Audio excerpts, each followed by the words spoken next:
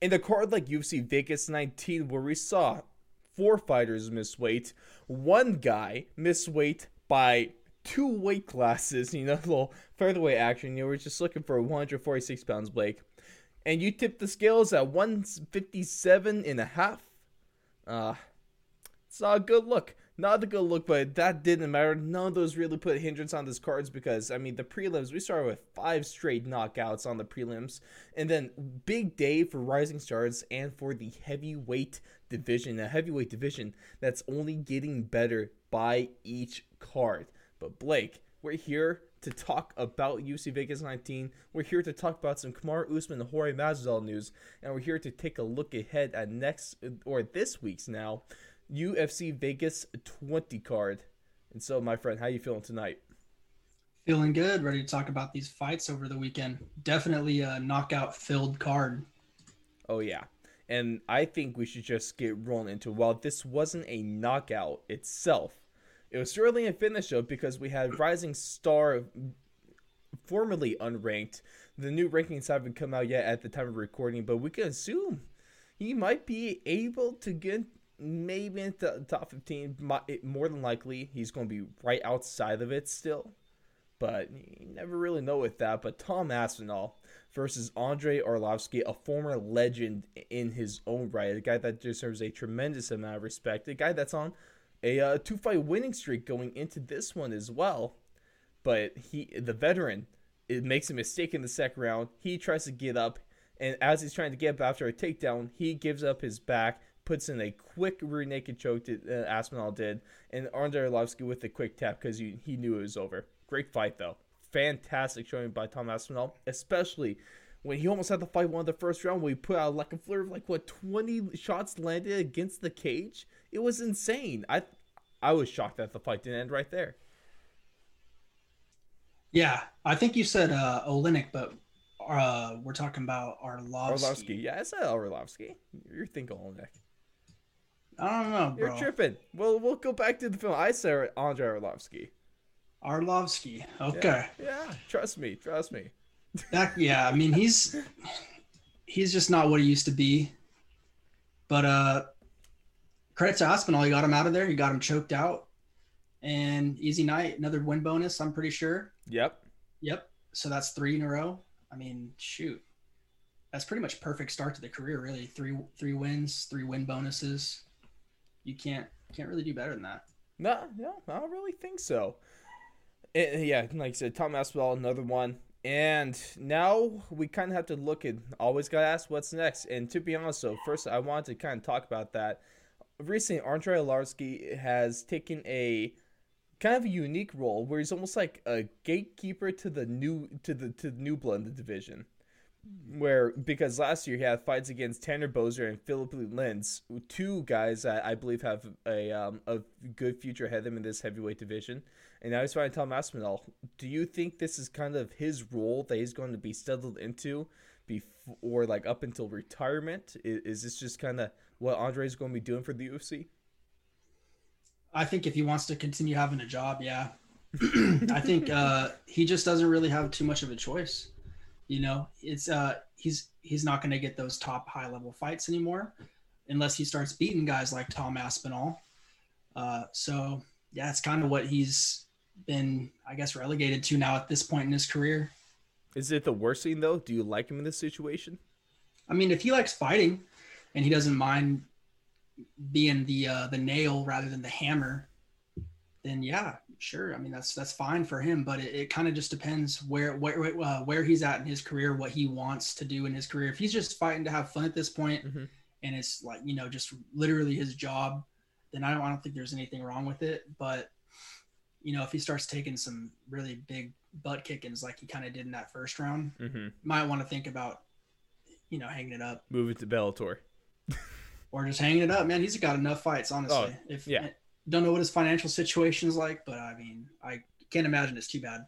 No, I mean with a record like 30-20 with 50 professional fights, I feel like you should have a little bit in the bank at least a little bit from there.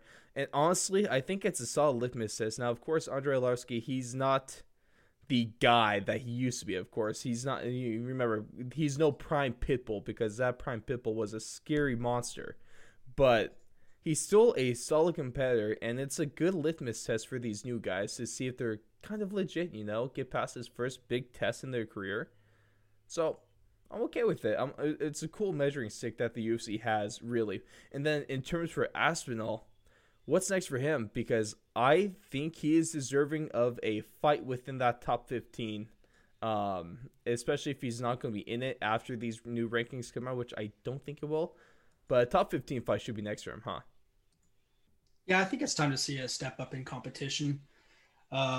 Definitely a guy that has a number next to his name. That would be really cool for him. Hopefully, I don't think it's time for him to fight another guy that fought on this card, Daukaus. I don't think it's time for them to fight yet. I'd like to continue to see them get built up. I hate seeing guys that are both kind of rising stars go at each other. I'd rather let them kind of see where they're at first, and then if they keep going on their tear, they're destined to match up. So I'd like to see them get maybe another veteran fight in there, see what they're made out of, see if they can get their win streak increased to one more, and then maybe let them go at it. Gotcha. Because then they'll both have numbers next to the name, yeah, and it'll have even more, I guess, momentum. Yeah. Well, because it was Aspinall that kind of put it out there that he would like to fight the winner between Oleinik and Daukaus, and I thought from his standpoint, I thought that was a great call out. Especially if I knew it wasn't going to happen, but especially if Oleinik won, then that'd be a even better call out. You could argue, but no, I'm siding with you. I don't want to see one of these guys lose yet in the UFC. Because if you're the UFC, you kind of want these guys to be successful, right? You kind of want them to have a hot start to the career and really make them into stars. Because you're in the UFC, your business is making money, and how you make money? You make money with stars. And well, I think they're getting to the. Sorry to cut you off. I think they're getting to the area now where there's still options. It's not like the top. They don't have to fight each other yet. Right, like they're getting to just the scratching the surface now, where they can fight like maybe did Mark Hunt retire yet? I think. I can't remember if he did or didn't. He's still also having that giant legal battle with the UFC, so I don't think he's ever really going to do anything for them. For sure, another guy from that realm of the earth, Bam Bam Tuivasa, Stefan Struve, or no, he's out of the UFC. He's retired now. Who am I thinking of? Volkov. Volkov is a little up there. He's a little up there. Maybe one of these. If JDS, I know he's on the 4-fight losing streak, right? But he might be out of the UFC. Who knows? I don't need no news for him yet. But Lukoy Ivanov, Sergey Pavlovich, and then also Marcin Tybura, a guy that's also recently broken onto the scene. Sergey, he was on the prelims. Yeah, and he got a TKO, right? Sergey got himself a nice little TKO right there. Yeah. So, sorry, Sergey Spivak got the TKO, and then that was over Jared Vanderaa. So different. You're thinking different, Sergey. Greg Hardy. There's another guy. Tom Aspinall versus Greg Hardy. What if you put Daukaus or Daukaus or Aspinall up against Hardy? We'll get to Chris in a second. I think Daukaus is clearly above a Greg Hardy at this point, but Aspinall and Hardy. Blake, you might have just walked into some money with that one right there. Because number 15's Tybura, like that's the lowest ranked guy. Yeah. So, and that's just not really that doesn't get me excited, I can mess with that. I like Aspinall versus Hardy though. That sounds pretty enticing. Oh, that's good to me, Blake. I think Aspinall, that's easy money. Not to be a douchebag, but that's kind of easy money for Aspinall. Hey, let's roll with that. Tom Aspinall versus Greg Hardy. Let's book that one.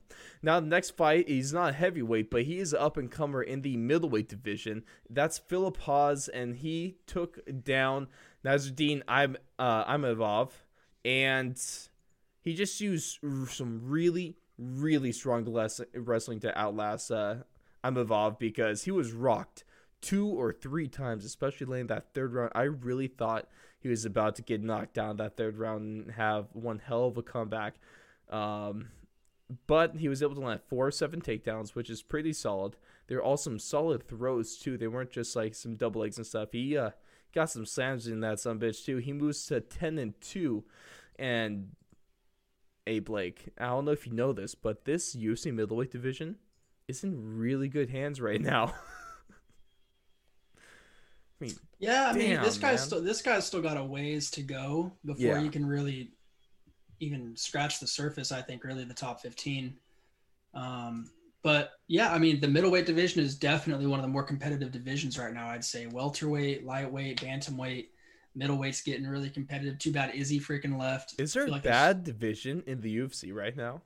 it's gotten a lot better. I remember a couple years ago it was getting a little stale, Well, like the especially heavyweight, especially. 125, heavyweight, even light heavyweight for a while has been, basically DC, Rumble, and John John Jones. Well, for a And while, then, it was of just course, John Gustafsson, Jones. too. It was John Jones having to fight someone due to contract obligations, essentially. There wasn't an actual challenger to his belt for a while. Basically, the Valentina and Amanda Nunes situation right now.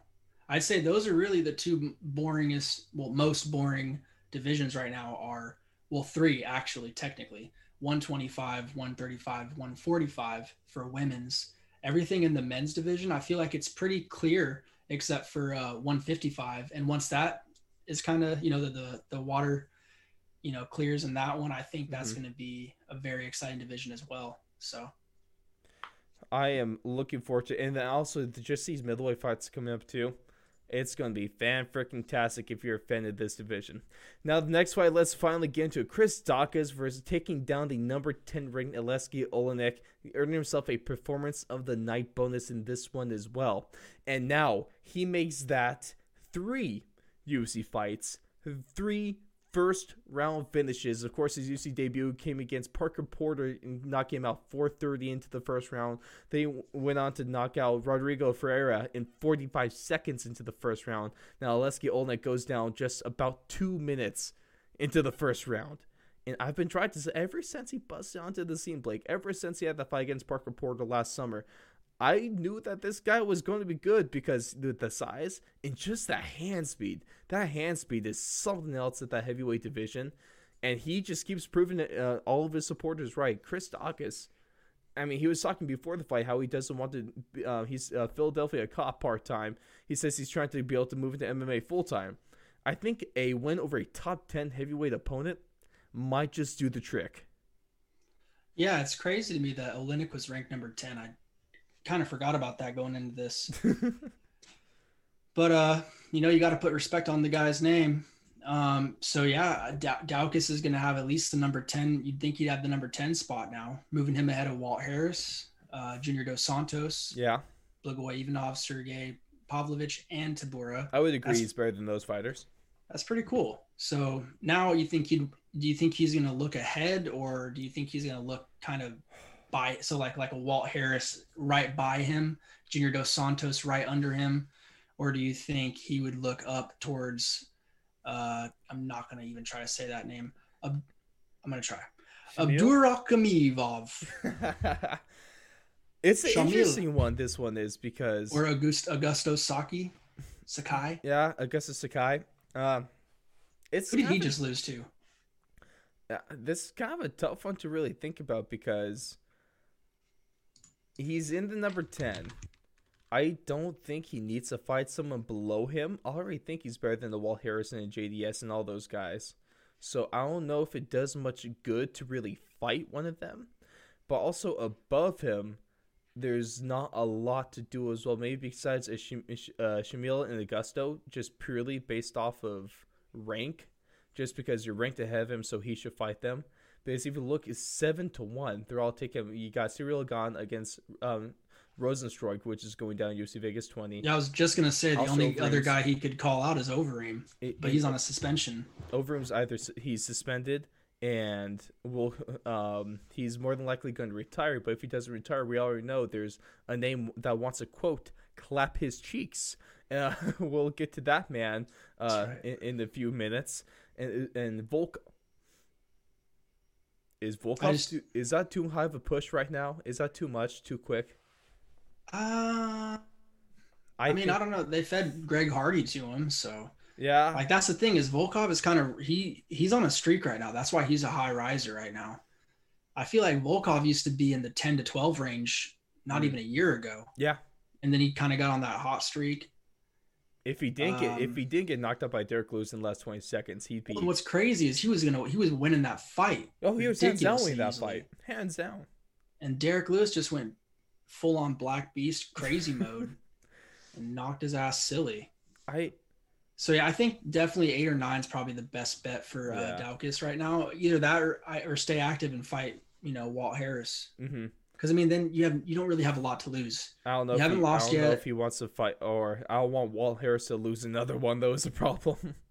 I know Oh. that's a tough one. Yeah. Hey, maybe Walt should just stick with like a Blagoy real quick or something like that. Maybe. Oh, it's tough. No, but all in all, Chris Daukaus, he's going to be in the top 5 of the heavyweight division within a year from today. Not this calendar year, but he's going to be in it within 12 months. He's going to be within that top 5. I will guarantee that right now for you, Blake. I'll do that. Wow, he's gonna have to beat a Lewis, Rosenstruik, Ngannou, or a Blades. I think he's going to be able to do that by that time. I really do.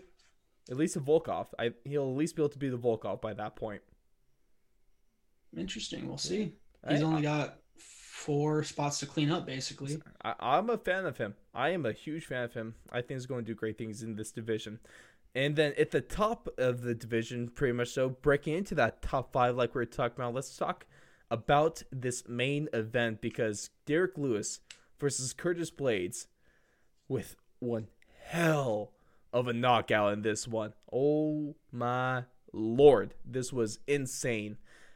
And the whole story leading into this, Blake, was is he going to wrestle? Is Derek Lewis going to get taken down? How's his wrestling? Has it improved since he fought Daniel Cormier for the heavyweight title in the interim between Cormier CP 1 and Cormier CP 2? Remember, CP didn't get the immediate title shot after he lost, so he had to deal with that. And we have So suspect. I don't understand that. Yeah, no one does. But we don't need to go back to that time. It was a weird time. It was a really slow start to this fight. A really slow start. Not a lot of punches thrown. A heavy filling out process. We had Derek Lewis stepping all 3 of the takedown attempts that Curtis Blades threw at him. And I think the craziest stat, Blake, is Derek Lewis. He threw 23 total strikes in this fight with about 7.5 minutes of work. 23 strikes within about 7.5 minutes. He lands only 7 of those, but he still comes out with the dub in this one, and that's because Derek Lewis, or Curtis Blades, shoots for a takedown, and Lewis just times his uppercut perfectly, and it sounded like a baseball bat hitting a baseball. Blades just goes limp, and then Lewis with a couple follow-up shots just for the cherry on top. This was one hell of a knockout, one hell of a statement by the greatest heavyweight knockout artist, and now tied for the most knockouts in UFC history. He, with his 12 now, he ties Vitor Belfort for most UFC knockouts of all time. Super impressive. Yeah, I mean, Curtis Blades, you knew what he was going to do. You knew he wanted to go to his wrestling at some point. Yeah. And it was actually surprising to me how well he was looking in that first round. I mean, he seemed like he was almost dominating the fight, really. And I was actually texting my friend just how off kind of Derek Lewis looked. And it's funny because he even admitted after the fight during his post-fight press conference, he was like, yeah, I mean, I just, for whatever reason, I couldn't get my body going that night. Because his balls were cold. Super frustrating. And that's wild to me that he was having an off night. He couldn't get his body going, whatever it was. And he still knocked this dude into the shadow realm. I mean, you could tell. Isn't that scary? He probably drilled that same freaking uppercut hundreds, thousands of times during this camp. And I mean, credit to Curtis for even going for a takedown, because that's a scary thought now that we've seen the aftermath of it. But I mean, that's the name of the game. You go for the takedowns. You leave yourself open to those uppercuts. And Derek Lewis capitalized. I mean, that has to be harder than it looks, right? I mean, it's not like he just. I don't know, man. Well, It was just if it was perfect. easy, we'd see every fighter land an uppercut like that every time someone dove for a takedown. Like Habib would have been hit with one of those shots by now if it was that easy. Exactly. You Derek know? Lewis is just a freak. He's a freak. I think that's the only way to describe it. I think the funniest part was, of course, Derek Lewis always great in his post-fight interviews, where he's saying a lot of people thought that those last two shots were unnecessary. And people thought it was a late stoppage. I mean, literally, Herb Dean couldn't get there sooner than he did. Okay, so that was a stupid criticism. But you have Derek Lewis hitting the couple extra shots because Curtis Blades could have risen up like the Undertaker, just eating those. Yeah, no, he's crazy. And so now, Blake, I already know exactly what I want from Derek Lewis, but we'll talk that first. Or last, what do you want next for Curtis Blades? And I ask you, is it too soon for a rematch with Volkov? Or do we go another route? I don't know. Their first fight was back in June of last year. It's tough for me because Blades is just not a guy that I super enjoy watching. Mm-hmm. Unless he has a fight like he did against Overeem, Mm-hmm. where he just kills people. But yeah, I mean, for him, I think it's kind of just a wait and see right now. We got Rosenstruik coming up this weekend. Rosenstruik and Gane, baby. So I mean, there's gonna be a path cleared real soon. Mm-hmm. It's just once some of these guys, like you got Rosenstruik and Ngannou, and then we got Gane, or I think I always say Gane. It's Gone, right? Yeah, Serial Gane. Versus who's he fighting again? He's fighting Rosenstruik, baby. Oh shoot, I'm tripping out. You just said that. So yeah, those guys are fighting. Yep. I was thinking of Francis Ngannou for some reason. I already got Ngannou and Stipe.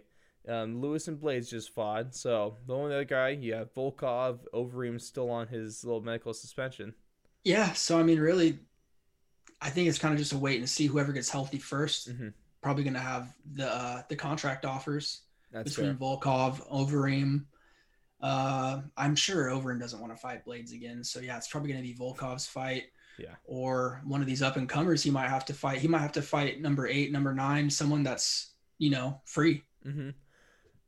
I think there's a really easy answer for both these fighters, quite personally. Just real quick to get out of the way, Derek Lewis was saying that he wants to clap Alistair Overeem's cheeks before he retires. And so that might be a possibility. We never know. Let's not count that out. And if that does happen, Lewis will be clapping those cheeks hard. But Blake, here we go. Super easy answer to both these guys' next opponents. Okay, you want to hear it? Super simple. We take Curtis Blades. He fights the loser of Gane and Rosenstruik. Derek Lewis fights the winner of Gane and Rosenstruik. It's that simple. That's all we got to do with this, right? Is it as easy? Is that? Because I really think it is. Yeah, I think so. I mean, it could be because you already got just John Jones is the only curveball that's thrown in this division. Well, because you don't see him on the rankings, but he is number 2 behind Ngannou. He's 1B at this point. Ngannou's 1A. John Jones is 1B because at least according to all belief, we're having the Stipe in Ngannou rematch. That's going down. And then the belief for everyone is that John Jones is going to fight the winner of that fight. And that's an idea that who does the loser of that fight then? Ngannou versus the winner of Lewis and the winner of the loser of that fights the winner of Lewis versus the winner of Gane and Rosenstruik. It sucks because if Ngannou loses, it's just the same old. You mean if or when? If Ngannou always has a puncher's chance, you never know. When? He could go. But Deontay we'll get to Wilder. that. We'll get to UFC 260 real soon, real damn soon, of course. In a perfect world, though. In the perfect world, it's a fight like this. You have the number 4 guy against the number 2 guy. It's a fight and a big knockout. It's a fight like this where if it wasn't for John Jones, I would say Derek Lewis gets the next title shot.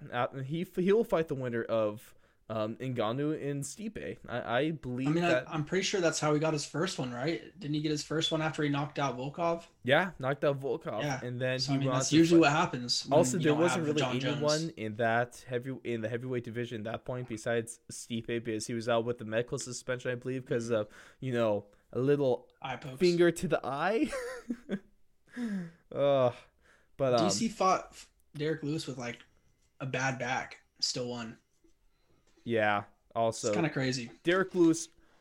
It's crazy to think that's about a couple years ago, and honestly, I believe we have a totally different Derek Lewis now than what we had back then. Because Derek Lewis, we didn't see him on the ground because his takedown defense was actually really damn good on Saturday night. I was thoroughly impressed by that. I'm always impressed by his striking because it's amazing, but I was even more impressed by his takedown defense. He's really been working on that hard, and it's obvious at this point. Well, that was the only hole in his game. I Mhm. mean, if you could get that guy to the ground, it was You pretty just much lay on night him. night. Yeah, but with him being able to stand and keep it, standing and banging, that's just so nice for him. It's great news for him. Yeah. So obviously this guy, Derek Lewis, has been making some improvements, and that is a scary thought if you're at the top of this heavyweight division. But that's pretty much going to do it for UFC Vegas 19. And now, Blake, one of the things I want to talk to you about before we roll into UFC Vegas 20 and talk about some of our fights to watch out for that one. Let's talk about some news coming from Ariel Helwani today with from Monday when he was recording with Daniel Cormier. He was saying that, well, let's go back to the whole Twitter beef. After Kamaru Usman successfully defended his belt against Gilbert Burns, he called for the rematch against Jorge Masvidal. Immediately called for that one. Then about 2 days later, he said, "I'm done being generous. Anyone could get it." It was seemingly ducking Jorge, but I don't think he's actually going to be ducking Jorge. I don't think you really have a reason to duck Jorge Masvidal, quite personally. And so we kind of thought that they moved on from the possibility of that rematch. But now, according to Ariel Helwani, that's the fight that's more than likely going to happen. And he said that he'd be shocked if this isn't the next fight. So, Blake, do you want this rematch? Is this the next fight to make in that welterweight division? I think for Usman's paychecks, yeah. But is it the fight that really intrigues me the most? It's up there, but I don't think that Masvidal has enough to get it done. I mean, I don't know. I just don't think he's gonna have the answers to be able to stop Usman's game plan. Even with the full camp, is that going to make a difference? I don't think a full camp is going to change much. Is this even a? Now this might not be the rematch we want. Is this even a good fight though? Is this even that competitive of a matchup? I don't. Because I think it'll still be. I think it'll still be competitive. I don't know. It's really hard to tell because I don't know how Usman didn't finish him the first time. Like he just couldn't really get too efficient of offense off on him or too effective of offense off on him. He couldn't, but even then, I still feel like between that fight and this most recent fight, Gilbert Burns, I saw a totally different striker in that octagon. Going back to what we were saying after that UFC 258 card, it's a whole new Kamaru Usman, and that's right. Because training with Team Elevation, training with the best coach in MMA right now, Trevor Whitman, having Trevor Whitman in his corner for his fights, that has totally transformed his game, and he looks like a totally different animal on the feet. We didn't even get to see him on the ground, so maybe that's improved too. But we already know he's more than dominant and more than capable on the ground. And he's already proven that he can take it wherever he wants in a matchup against Jorge Masvidal. Exactly. Whether it be against the fence and him stomping feet, or whether he can get Masvidal to the ground and he can, control from the top. So yeah, I'm not really too interested in that fight. Colby Covington. That's a better matchup. I think that would be a better matchup. But yeah, it's not only the better one; it's water, the best right one, now. maybe the only one that welterweight division at this point. Wonder Boy is on a suspension, and plus he's a weird fighter, I so still want he's to see not Wonder Boy always the best versus. matchup. Yeah. My fight, I want to see Wonder Boy against Gilbert Burns. That's my next one. Then even Gilbert Burns may agree, because if you follow us on Twitter at Fourth Long Radio, you could have seen that Gilbert Burns liked my suggestion to one of his tweets saying to fight Wonder Boy next. So hey, if that means anything, we can go off of that. We can go off of fighter liking tweets nowadays, Blake. So I think that's real news, real reporting. And I'm just going to say right now, Gilbert Burns is going to fight Stephen Thompson next, and it's more than confirmed at this point. Yeah, Ross gets really excited when you like his tweets, if you can't tell. Hey, it's all about those sick impressions, baby, especially when you got that check bar next to your name. I don't know what you want. Blake, but go follow us. Yeah, do a good job. I don't think this is going to be a good fight. Even before Jorge Masvidal might have had the advantage on the feet before Kamaru, with the I'm putting quotes, the old Kamaru Usman, the pre-Trevor Whitman Kamaru Usman. He might have had the advantage there. Now the only place that Masvidal will ever have an advantage is in the stand-up. I don't think he has it anymore. Kamaru Usman is a better stand-up fighter than than Jorge Masvidal at this point. That's why I don't want this rematch. I don't care about this rematch. This rematch doesn't interest me at all, because it's just going to be a totally one-sided affair. And if it's not another 50-45 fight, it's going to be a knockout for Kamaru Usman. But from his perspective, Blake, we all know the ultimate equation when it comes to trying to pick your fights, and that is the easiest fight for the most amount of money. And Jorge Masvidal is the easiest fight for the most amount of money. So if you're Kamaru Usman, you make this happen. If you're the UFC, you make this happen because of the pay-per-view buys, but it doesn't matter because it's not going to be that good of a fight. Now, to kind of sum things up on this one, wrap things up, let's take a look ahead at UFC Vegas 20. Of course, as we mentioned, it is going to be a fight between the number 3 ranked Jairzinho Rozenstruik against the number 7 ranked Ciryl Gane. And both coming off, actually, the funny thing is, both their last fights have been knockout wins in the second round over Junior Dos Santos. So we've got a little bit of similarities there. But besides, of course, the main event, which clearly sticks out, Blake, do you have some of your must-see fights on this one? Anything else that really gets you excited? Because it's a solid card again. Yeah, I mean, the co-main's going to be sweet with Ankalaev, however you say that name. Magomed and Magomed Nikita Ankalaev. Krylov. Number 8 against number 11, baby. That's a solid light heavyweight matchup right there. That's going to be a good one. Also, Jimmy Rivera and Pedro Munoz is on here, so that's going to be another really good fight, I think, too. That's Alex number 8 and number Caceres. 9 bantamweight right there. That's another a fun paycheck. one. We Caceres, got Cowboy. That's pretty much it for me, though. Honestly, I'd say Alex the 3 Oliveira is fights. always a fun guy.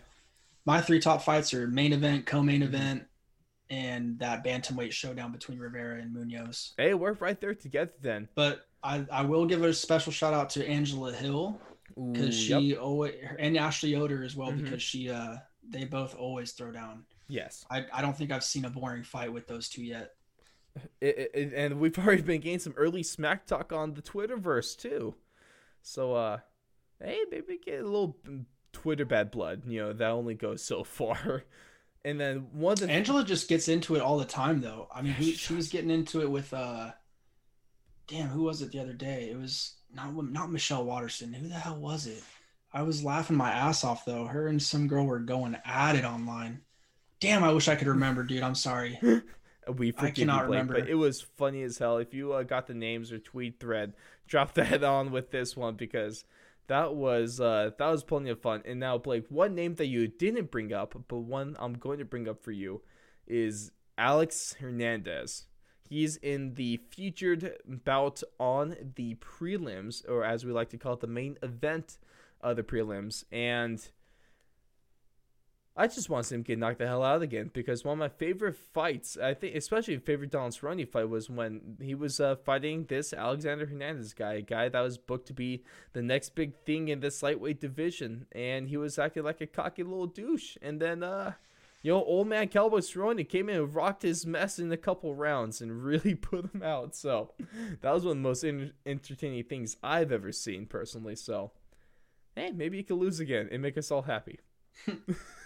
Hey, to go back though, Tisha Torres. Oh, thank you. Thank you. I That knew was I could find that real quick because I was on Twitter the other day. So why yeah, does it feel like if it doesn't happen in the octagon, it's happening on Twitter if in MMA. Hands down, right? feel like that's the way they get fights a lot of times. If you get traction, and I feel like that might be another metric that maybe that the UFC might use is just see how much engagement these back and forths go, Twitter mentions. and see who Yeah. see which matchups gain the most traction online, and see what makes people tune in. Hey, What are people most interested in? I think I'd be more surprised if they didn't do that already, because that's just Right. smart stuff right there. You have to look at what the people want. And obviously, if you could see these actual interactions, and That'd be a sweet job, dude, just to like be on Twitter all day and just be like, Tisha and Angie were arguing, and I think they had a little bit more than Angie and Claudia Gadelha did. So let's make that matchup.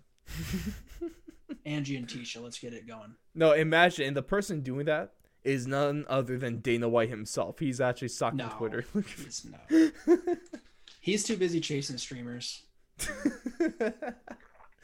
What's crazy? inefficiently, ineffectively. We got a story for UFC 257. We didn't really hear anything about it for 258. So did they already give up on the whole? That's what I'm saying. thing? I told you, bro. It was fear tactics. They did it for the Connor card. That's That's all they were planning on doing the whole time. They got me, but thank goodness my $70 payment didn't go through, and I got to, go to my neighbor's house and watch it for free. Wink, wink. And thank goodness I didn't even do it in the first place, because I'm a cheap bastard. You went to your neighbor's house and watched it at your neighbor's place. No. Wink, wink. I didn't even think about buying that pay-per-view, because I was like, either I'm going to watch it or I'm not. This is the 21st century, brother. We don't got to pay $70 to watch some fights. Right. I mean, dude, you're going to raise the price to Put some respect on my name. Technically, Blake, 75, because you had to have the ESPN Plus account to be able to even get the pay-per-view. I got that. I ain't broke, so I got that. Well, that's the one thing I actually buy. It's kind of breaking the bank, though. $5 a month is hard to afford, Blake. I don't know what to tell you, man. It's college, dude. I'm trying to ball on the budget. You got to make it happen. Hey, and we do make things happen. But, ladies and gentlemen, that's going to wrap it for us this week on our latest edition of UFC Talk. UFC Vegas 19 was a lot of fun. UFC Vegas 20 is looking like a great card, man. And Blake, a couple of years ago, the UFC heavyweight division was lacking, and they were lacking kind of hard. But now, with all these young guys being pumped into it, we got the heavy guys at the top, some young guys coming into it now. This is turning to be, it's kind of making a comeback. The UFC heavyweight division is making a comeback. A little bit, yeah. It's definitely getting some new players in there. Got some new blood. John Jones coming up makes it even more interesting. So, I mean, there's almost too many options now. It went from a little thin to like, man, who the heck can we match up now? But that's always a good problem to have. It's always good to have too many options rather than not enough, because then you get stale divisions like the women's bantamweight and the women's flyweight and the women's featherweight. Yeah, right. Can we even say that? So basically all divisions in the women except for the 115. Except for the 115, right? That seems to be freaking bite, Whaley. God. Well, yeah, we were talking about this before the show. Blaine, when does she fight next? Seriously, it has to be Rose. Fight? No, there's no fight scheduled. Exactly, that's crazy. Just hurry up, book, Zhang Weili, Rose Namajunas. Call it June. Okay, what is that? That's going to be. So she gets to take like UFC 263 she gets to take or something 15 months off then at that point. I guessed. That's crazy. 15 months.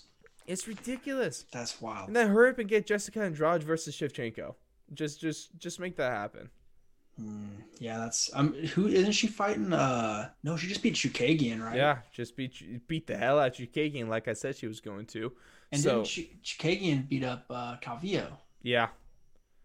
Just do Andrade versus Shevchenko. Just do Namajunas against Zhang Weili. Hell, even have them like Make one card, Jang, and then the card after that, Valentina. Call it good because I need to see some fights. At least we get to see the greatest woman fighter of all The time. thing that sucks Warhammer about the 260. Valentina fight though is like just the reach. I think she's gonna piece up Jessica pretty bad. Well, you can say that about almost anyone that Shevchenko's fought. Yeah. Oh well, we'll see when it happens though. We'll see. Hey, we'll see if and when we get there. But ladies and gentlemen, thank you so much for tuning in until the end. Of course, I've been your host, Ross Allen. This has been our UFC correspondent, Blake Campbell. And keep your fingers crossed that we somehow win this UFC giveaway so we can be there live at UFC 2. Was it they're doing for 259 or 260? I think it's 259. I thought it was 260. I don't know. It's one of them. Keep your fingers crossed so we can actually be there so we can get you some crazy insider content because oh boy would that be good for the views. And I don't just want to go there for a vacation. It's purely for business. But keep things locked. Check out our interviews, especially the most recent one, one more recent ones with the training partner of the Iron, Mike Tyson. One hell of a guy right there. That was a fun interview. And keep it locked for UFC Vegas 20. And we will catch you guys in the next one.